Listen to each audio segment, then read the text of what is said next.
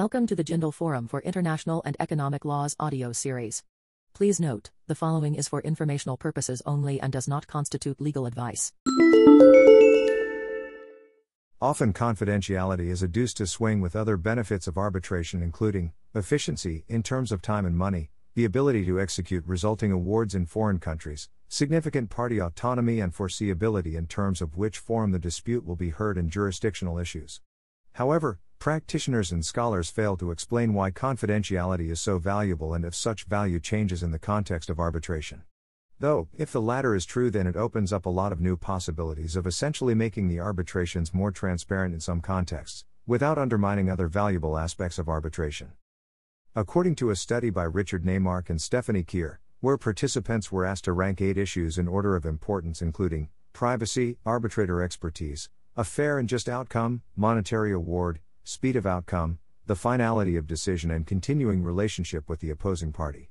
Less than 10% selected privacy as one of the most important issues. Sample for this research were participants and arbitrators in the cases of the American Arbitration Association from January 2000 to November 2000. This is in no way indicative that confidentiality in arbitration is not important, but merely suggesting that it might be less important than some of the other traits. Why confidentiality? There are various reasons that demonstrate the real value of maintaining a certain degree of confidentiality. First, parties in arbitration do not want their company's secrets to be made public. For instance, in the Airbus-Boeing trade dispute, the parties insisted that public records do not reveal any of the technological developments of the two respective companies. Second, parties to an arbitration will be more comfortable taking certain positions privately that essentially do not conform to moral norms of the public or any other issue likewise. Third, parties to an arbitration may not want to reveal certain claims to the public, including lack of adequate resources, incompetence, misrepresentation, and allegations of bad faith. Fourth, if the parties have pending disputes for the same issue, they wouldn't want a loss publicized, as that will most certainly affect the claims and defenses in pending disputes. Further, the treatment of parties' duty of confidentiality in international commercial arbitration differs based on the institutional rules. The International Chamber of Commerce, UNCITRAL arbitration rules of the London Court of International Arbitration, America Arbitration Association, China International Economic and Trade Arbitration Commission, CIATAC, rules, and Japan Commercial Arbitration Association, JCAA, protect the confidentiality of the hearings and as well as the evidence produced in these hearings. While World Intellectual Property Organization, WIPO, is an exception, barring the parties from disclosing the existence of the arbitration altogether. Investment arbitration and lessons learned. In the case of international investment arbitration, transparency is seen as both something that fosters legitimacy and a condition of legitimacy itself. Since investment arbitrations involve state parties and the result tend to affect the general public, as if the liability is imposed on the state, it will have to make amendments to the laws and regulations. The award would be paid off by the citizens in the form of tax revenues through public funds.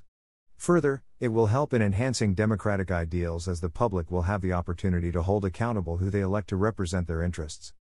While the ICSID system and investment arbitration is generally seen to bear presumptive openness, in the case of commercial arbitration, greater transparency is likely to increase understanding and knowledge of the process, hence improving the legitimacy of the use of international arbitration.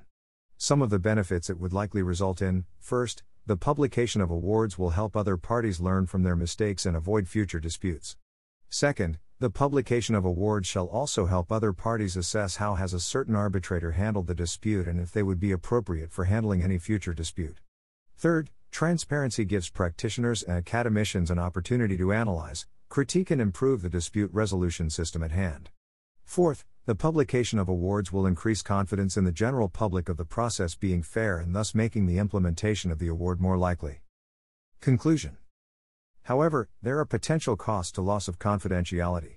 First, confidentiality is one of the primary factors that distinguishes judicial litigation from arbitration, and if that is to be taken away, arbitration could become more like litigation.